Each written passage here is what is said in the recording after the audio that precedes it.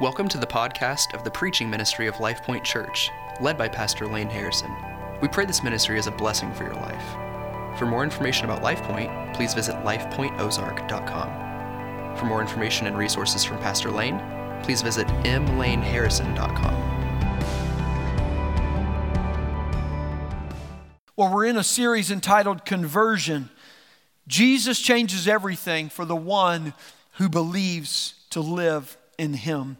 And in this series, we're walking through the Sermon on the Mount through the Gospel of Matthew, and we're seeing how it is that Jesus has become the fulfillment of the law of God in the Old Testament. And we've titled this series Conversion because we're looking and we're listening to the Lord to remember His righteousness that He has put on us in salvation and convert our lives by faith to walk in obedience with Him. And today's topic is no exception. I implore you today to listen to all that will be said, because if you will dare to do so, you could walk out of here radically different than you walked in. And that's my hope and my prayer and God's desire and will for you today, for each one of us. Let's go to the passage of Scripture. Let me read verses 38 through 42 briefly, and then we'll return to the message. You have heard that it was said, an eye for an eye and a tooth for a tooth. But I say to you, do not resist the one who is evil. But if anyone slaps you on the right cheek, turn to him the other also. And if anyone would sue you and take your tunic, let him have your cloak as well.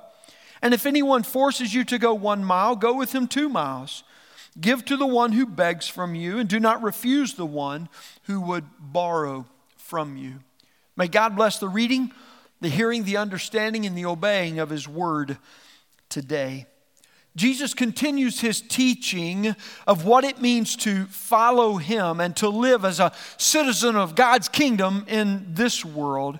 And today we're looking at this simple understanding that retaliation is not in the character DNA of a Christ follower. Jesus cites the law from Exodus chapter 21 and verse 24 when it says, you have heard that it was said, an eye for an eye and a tooth for a tooth. This law was known as the lex talionis, and it was as common in every culture in the ancient world as it was in the Hebrew or the Israelite culture. It's as common today as it was then. Why? Because this law makes sense in the natural world. It makes sense to us. Newton's third law of motion, which I looked it up, don't worry, says this: for every action, there is an equal and opposite reaction. I mean, that's just normal to us. We understand that because we've seen it played out in the natural world. It's a fundamental principle that's foundational to understanding of natural science. And sometimes the reaction can be even more catastrophic than the original action. Think earthquake, tsunami, which is an application or an illustration, rather, of this very law. I can remember when I was young and I would go to my annual checkup at the doctor's office, and part of the routine that we would go through just before that brutal act of pricking my fourth finger to take blood that I still will live all of my days opposing, but that's another story. He would take a hammer and walk at me. And sitting there on the exam table, he would strike my knee and watch my foot fly up and go, that leg's good. And then the other one, that leg's good. And man, I would sit there and go, wow, that's so cool. I didn't even have to do anything. He strikes me with the hammer and my foot flies up. But as neat as that one was in the doctor's office, when I would go home and take my hammer and try to do the same thing with my brother, like I would be totally in trouble. The world can be such a confusing place at times. And the confusion and the chaos for which this law was written is the same today, because it is according to the very nature of humanity as it was in the day that it was written. It makes as much sense, but there is a greater problem that made this law necessary. You see, we love justice in theory, But we seldom want justice when it becomes personal. What we want is vengeance. And we want to seek it through retaliation. Our measure of righteousness, though, is sin skewed in our pursuit of justice. And that is the danger that this law was written to confront. The purpose of this law was to create order and to deter crime. It was to be imposed by a civil authority and court to protect the public, to punish the offender, and to deter crime overall. It was not to be administered individually. In fact, the civil statute was encouraged and written to discourage that very thing, private revenge, because the person offended was too liable to be biased in retaliation. We get that, right? When somebody does something to me, I'm not interested in getting even. I want to get ahead. I don't want to absolve what they did and match it. I want to one-up it.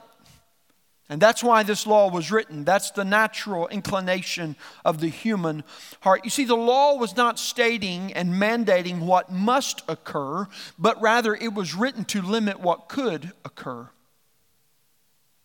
The times had become so dark and chaotic that people were taking the law into their own hands. And as is natural to every person, when offended or wrong, we don't want to get even.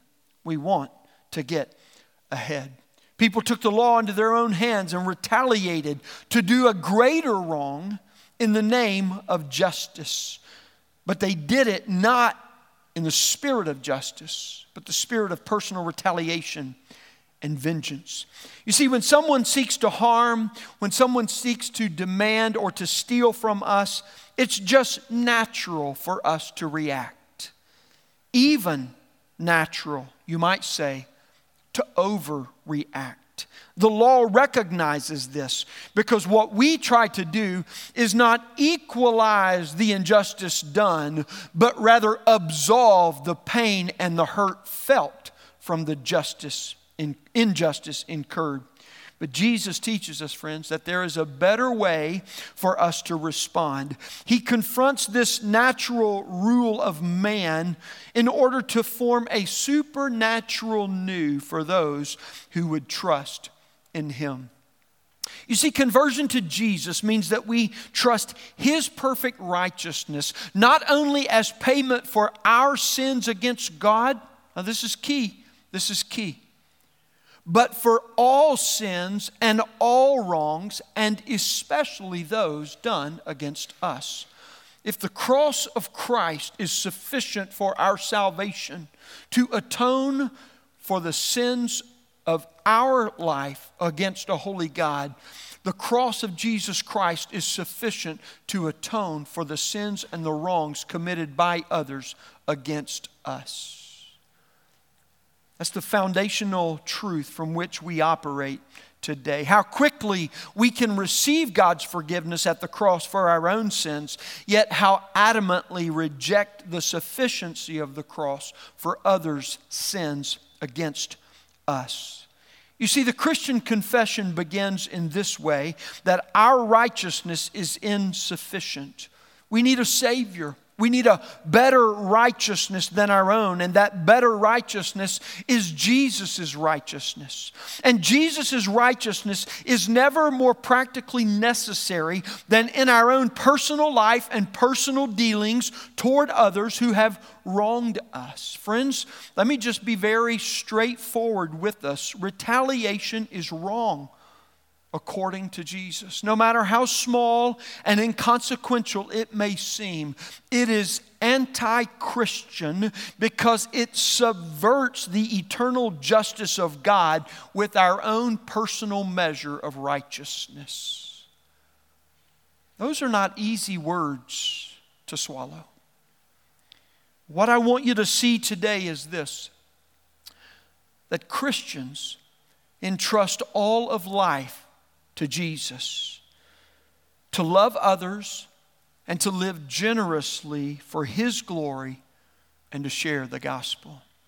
entrusting all of life to Jesus and to His righteousness, that we might live to love others and to live generously for His glory and to share the gospel. You see, what Jesus is doing is He is addressing the deeper and the weightier matters of what you might call as the very essence of the law itself.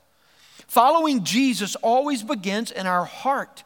It's not undoing the law, it's not opposing it or dismissing it. Rather, it's getting to the very essence of the reason that He gave it.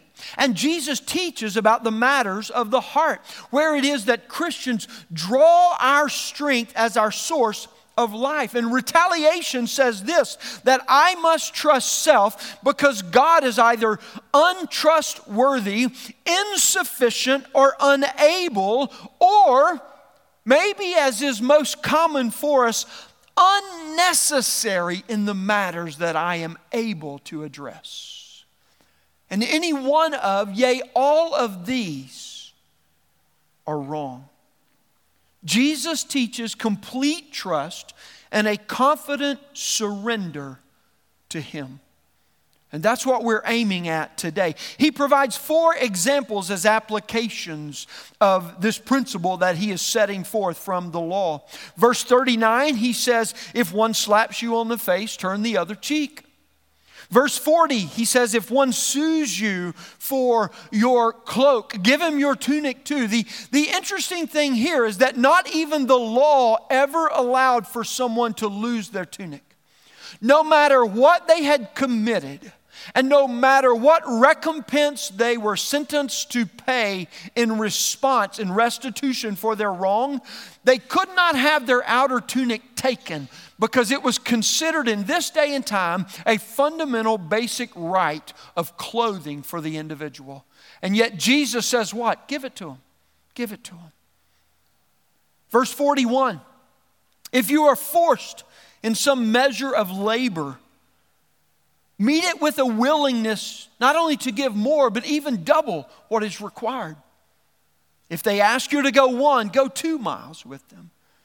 And if one begs from you or borrows from you, give to them freely in order not only to meet their demand and their need, but to exceed it in such a way that something more can be offered in what you give in response to their request.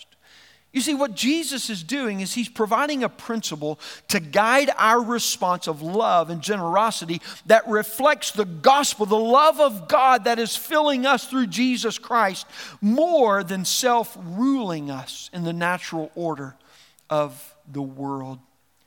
And these responses, listen to this, friends, these responses are not intended as a retaliation replacement. Listen, Jesus isn't purporting passivism.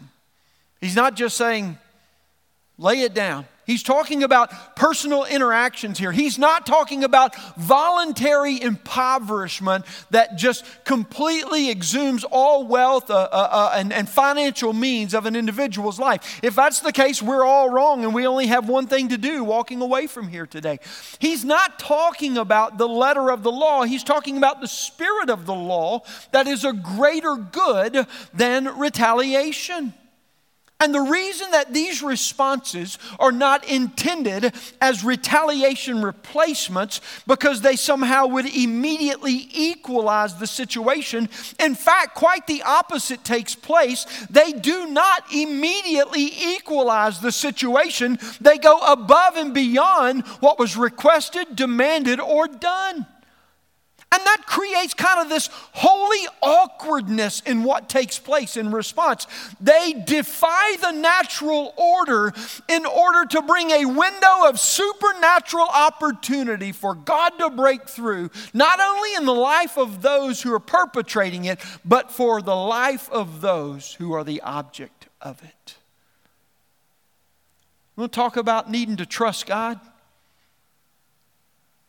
When God says to us, will you allow me to use your life for my glory? And believe and trust that it is your good as well. You see, first of all, our reaction in this would be so counter. It would create that holy awkwardness, that moment that pauses, and even the perpetrator to go, wait a minute, that's not the way things work. That's not the natural order. That's right. But the eternal judge, the one whose life we serve with our life, he sees, he knows, he hears, he cares. I believe that. I'm okay. He's got me. He's got this. Secondly, it embodies a confident hope in Jesus beyond self that's just simply counter to human nature. When everything in this world says this is what you ought to do, and Jesus says this is how you can do, you need to know this, that you'll only be able to do that by the power of God working in you. But when you trust to let Him work in you, He will work through you.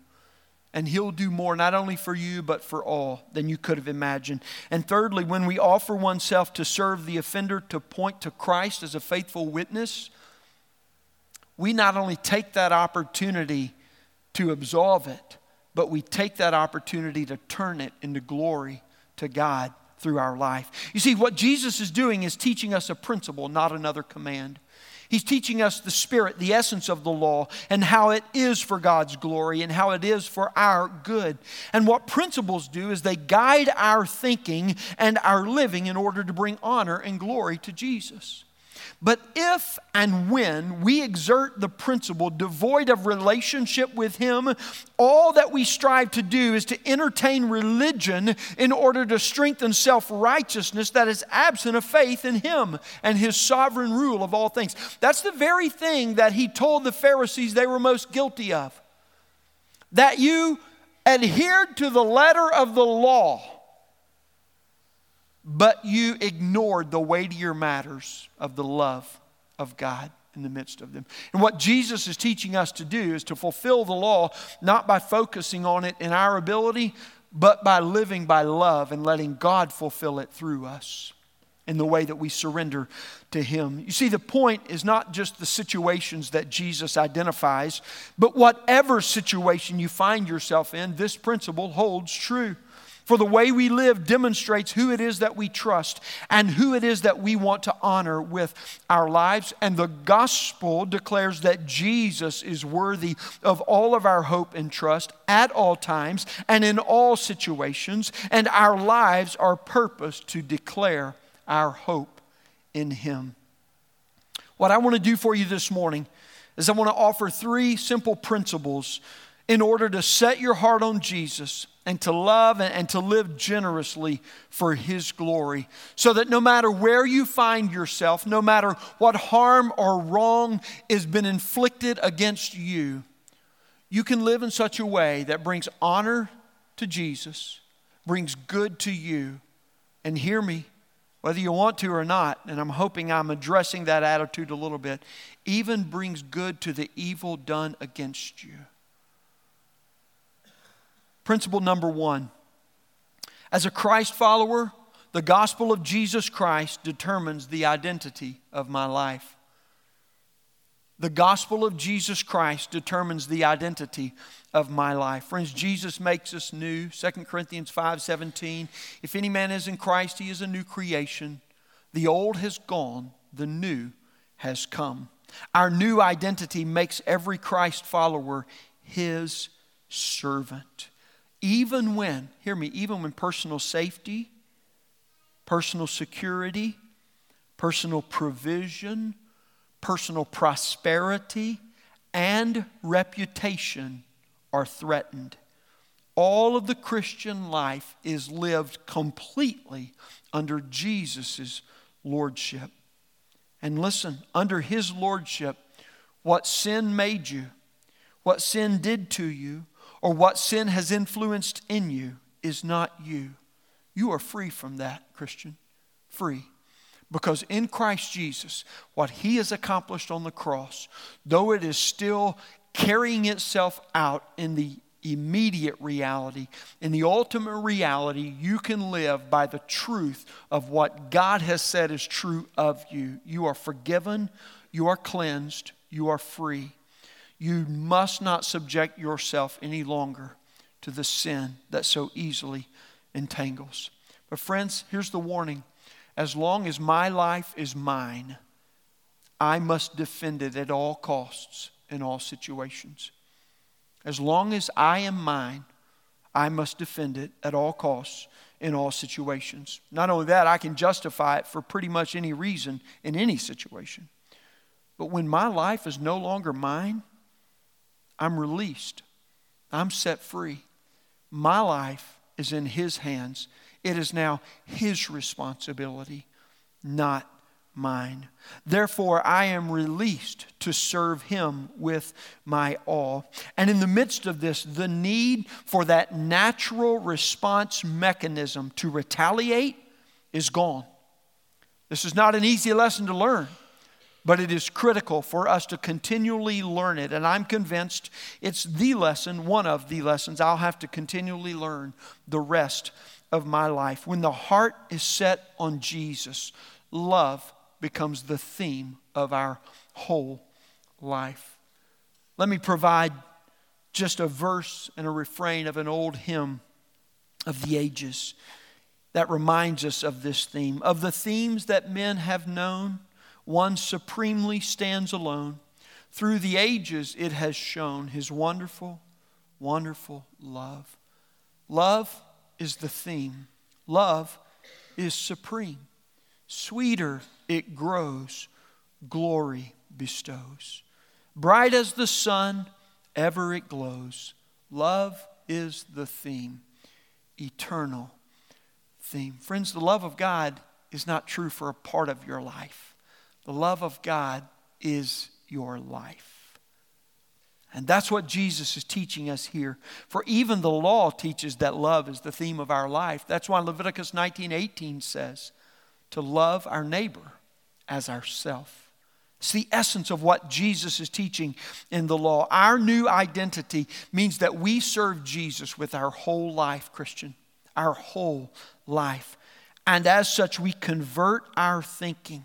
Romans 12:2, renewed in mind, to convert our thinking, not in the order of the natural, but transformed by the supernatural, to apply our new identity for our now living. As a Christ follower, the gospel determines your identity in Christ.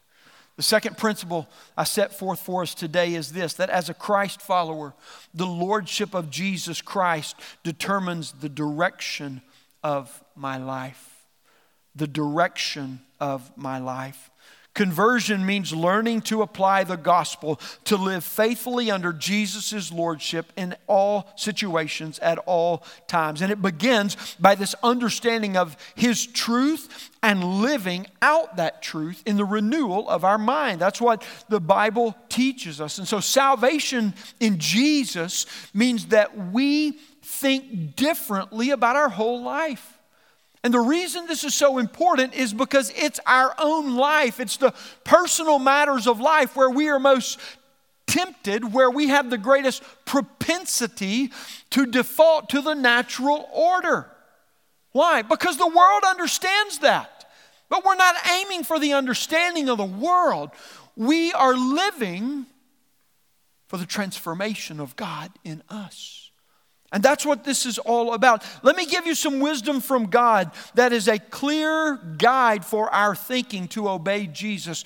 2 Proverbs. Proverbs chapter 20, verse 22 says this. Do not say, I will repay evil. Wait for the Lord and He will deliver you. Hear me, Christian. Every repayment of evil from you is greater evil in you. Why? Because your righteousness is not sufficient for any measure or manner of evil. Only Christ is. That's why He is the perfect sacrificial lamb. Proverbs chapter 24 verse 29 says the same and adds to it. He says, do not say, I will do to him as he has done to me. I will pay the man back for what he has done. Because that is a transaction. In our broken, insufficient righteousness, we cannot pay. We owe a debt we could not pay, but He gladly paid for us. When we are wronged, when we are harmed, when we are sinned against in some way, We do not have to retaliate. That's the point. Could we? Sure we could. As a matter of fact, that's probably your natural propensity, is to begin immediately to think of all the options in order to do so. The point of the gospel is this: I don't have to. God sees, God knows, God hears, God cares. He's got this.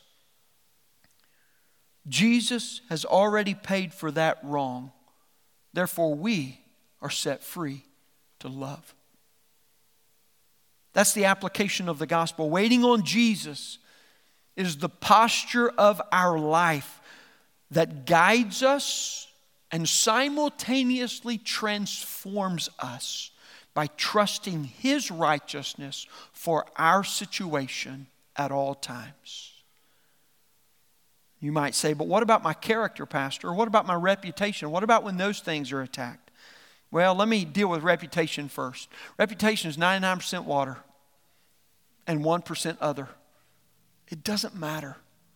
It doesn't mean you should desire a bad reputation, but you should know this: reputation is not determined by you. It's determined by someone else based on you. And you ultimately can't control it whether you like it or not. And the more you do try to control it, you create what we would call today a social media persona. We all know those are fake. So reputation doesn't matter to an extent. I mean, obviously we want reputations, but good reputations. But my point for what I'm making today is this: character matters. But here's what you need to understand. Attacks on you cannot dent, cannot ding, and can never destroy your character. They cannot. They can only reveal what's already there. In the same way that reputations don't make you, it is also true to understand people don't make you unless you allow them to. Who you are is not determined by what others do to you. This is quintessential to the gospel, friends. Who you are as a Christian is determined by what God has said about you on the cross. And our aim of life is to live from that truth, not pursuing that truth, but from it. You see, attacks only make your character when you allow them to shape you in their image and you respond based on what they did to you, not what Christ has said about you. That's the only way that attacks of any form, measure, or nature can form you and make your character. When Jesus is the Lord of your life, you are free from defending yourself to point them to others and ultimately to point yourself to Him as well as your hope.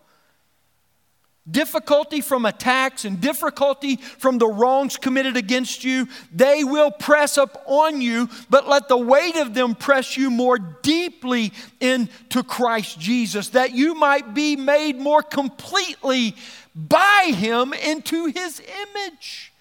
Charles Spurgeon says, I bless the wave that crashes me against the rock of ages. The only way an evil act, deed, attitude, or any other measure of commitment or committal against you can cause something negative to come out you is if you deny the work of Christ for you. But if you allow it to press you to Christ, Christ will fulfill what He has already begun in you. And that will be made more completely and perfectly into His image in every way. Therefore, any attacks on your character, though at the moment they will always seem to be tarnishing, will only prove to buff and to shine what's already present and established. Friends, hard times and personal attacks are the best opportunities for Christians to show their Christ-likeness through their character. Hold to Jesus and wait on Him in the midst of the storm. You see, what we try to do is bring immediate equality.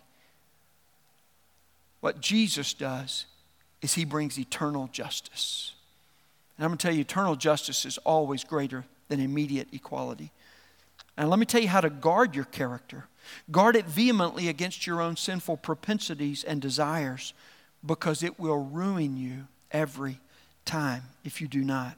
Then when you are attacked or you are demanded of in some way, you can point yourself and others to Jesus through your character. Let Jesus make all things right in His time, in His way, by His means. Yes, tell Him of the offense. Tell Him of the wrong. Tell Him of the pain. But friends, don't walk away from Him after you tell Him. Trust Him. And as you trust Him, wait with Him and listen to what He is saying and know what He is doing. You, Christian, can know this, that because He is King of the kingdom, because He is Lord of your life, you are here to love others and to serve in the way that He has loved and served you on the cross. You are here to make Jesus known so that others can believe in Him and so that you can as well. When you do, Jesus will strengthen you. He will deepen the anchor of His love in you. And He will continue to fashion your character in His righteousness as He uses you to point other people to Him. Friends, this is the battle of the heart where the gospel transforms. And by "the," I mean this: capital T, capital H, and capital E. If the gospel doesn't matter here, it doesn't matter anywhere. If the gospel doesn't matter in the everyday moments of your life to bring eternal transformation by the cross of Jesus Christ, stop bowing at the cross, because it's not going to ever make a difference for you. The cross is not just something we benefit from at the end of our life or at the end of time. It is the defining immediate reality every moment of our day.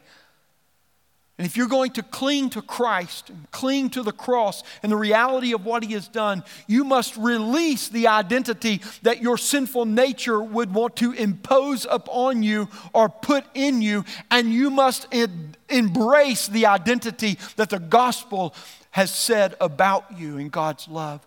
And you must embrace the direction of your life with King Jesus as the Lord and Him ruling and not self ruling in you.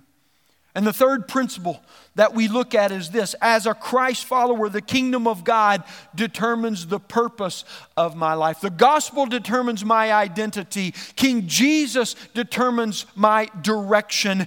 And the kingdom of God determines the purpose of my life. Remembering the purpose of life, even when one is attacking, friends,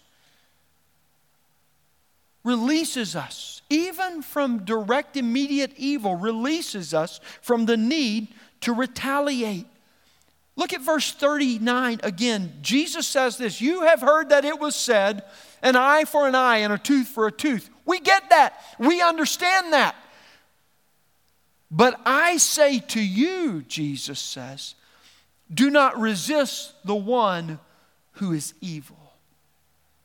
You see, the point is this: any measure of our attempts to defeat evil only propagate it and perpetrate it more in our lives. Why? Because we are insufficient in every way. He has defeated evil at the cross once and for all. Therefore, our role is by faith to cling to His work at the cross and to understand the entirety of our life as serving the King of Kings in the kingdom of God. Even when, one commentator says, we are abused, Christians must think of ways to advance the kingdom of heaven and its influence on this earth. If this is not true, every martyr of the Christian faith on whose shoulders we stand today has died for nothing. And yet, that is not true, friends. Christians walk in freedom in order to love and to serve others and to live generously as we release our heart's demand to mediate personal justice because we abide in the righteous one. God's got this. I don't have to take hold of it. God's working it out. I don't have to deal with it anymore. I can trust Him. Peter reminds us how it is that Jesus kept the kingdom perspective in His own suffering. 1 Peter chapter 2, verses 23 to 25. Listen to this. This is how Jesus kept a kingdom perspective about His life as He walked on the earth. When He was reviled, Peter writes, He did not revile in return. When He suffered, He did not threaten, but He continued entrusting Himself to the one who judges justly. He himself bore our sins in his body on the tree, that we might die to sin and live to righteousness. By his wounds you have been healed. For you were straying like sheep, but have now returned to the shepherd and overseer of your souls. Friends, that evil against you, though it may have only just been committed, it was paid for 2,000 years ago. You do not have to retaliate because you cannot equal the debt. When we give control to God to trust and to rest in his divine providence and his sovereign rule, our actions place our lives and the life of our offender under Jesus' domain to be submitted to his work. When we are wrong, God sees, God hears, God knows, and God cares. This is what we must remember. We know this. We need to trust this. When we go beyond what's required, what is expected, or what is demanded, we benefit most from the extra part, even though it may cost us significantly. So often we think, well, if they demand this of me, or if they committed this against me, why should I go the extra portion? For what they did was wrong to begin with. Why should I even equal it, let alone go beyond it? Do you hear what you just said? What if God said, for the sins committed against me, why should I even match them with an equal forgiveness, let alone a love that lavishes far, far beyond the offense originally committed? You see, friends, when we apply these principles and live out the gospel, we demonstrate by our lives what Christ has secured on the cross for us. Doing what's only required is just simply satisfying the natural order of this world. Going the extra mile, giving the double portion, brings a spiritual blessing to natural living, where God breaks in to do the impossible among the possible, where he works the supernatural in the presence of the natural. When we trust God to love and to live generously instead of retaliate, we apply the work of Jesus on the cross, not only to our lives, but through our lives to those, even, listen to me, at the extreme, the very evil and the evil one done against us. That's what Jesus is teaching us. Christians entrust all of life to Jesus to love others and to live generously for his glory and to share the gospel. Let me ask you a question today, friends. Have you been wronged? Have you been wronged? Has someone placed a demand on you that is unfair? I mean, in all the natural order of life, everybody would look at that and go, that's unfair. Has that been put on you? Have you been offended in some way, shape, form, or manner? Doesn't matter whether it's justifiable in the eyes of the world. What matters is how you feel about it. Because if it's offended you, it's affecting you. Look at what God wants to do and submit your life to let him work in you by working through you. When I have to deal with an offense or a demand from others, when I find myself under hard circumstances, I had this little practice that I've had to learn and develop. I've had a lot of opportunities to be quite honest. I know you have too, because we live in an offensive world. We live in a highly demanding world. We live in a world full of wrongs. It doesn't matter how small or how great. This is a practice that covers them all. First, I just go to the Lord. And I begin by acknowledging that he sees, he hears, he knows, and that he cares. And then I list the offenses. Let me tell you why I do that. Because somewhere deep inside of me, I'm afraid God didn't get them all on his list. That's a confession. But I list them. I don't just list them for God, though. I may start that way. But what I end up doing is reading through them and understanding I listed them for me. Because in the listing of them, I began to see them. I began to take hold of them and understand where they are in my heart, how they're fleshing themselves out in my life. And I offer them to the Lord because I want to remind myself of what I'm doing, of what I'm seeing. And quite frankly, I want God to see it too. He's okay with that, friends. He's okay with that. But it reminds me each time and with each offense, God, this is what I'm trusting you for right here. Let me tell you another reason it's good, even to write them down. So if you ever have to return to them, you go, oh, I can't keep holding that out there. I gave that to the Lord. That's His, not mine. When they reoccur, go back to your list. When new ones arise, add them to the list. Continue to take them to the Lord as many times as there are new offenses or as they continue to reappear. And repeat this practice until they are gone. And listen to me, even forgotten. Yes, forgotten.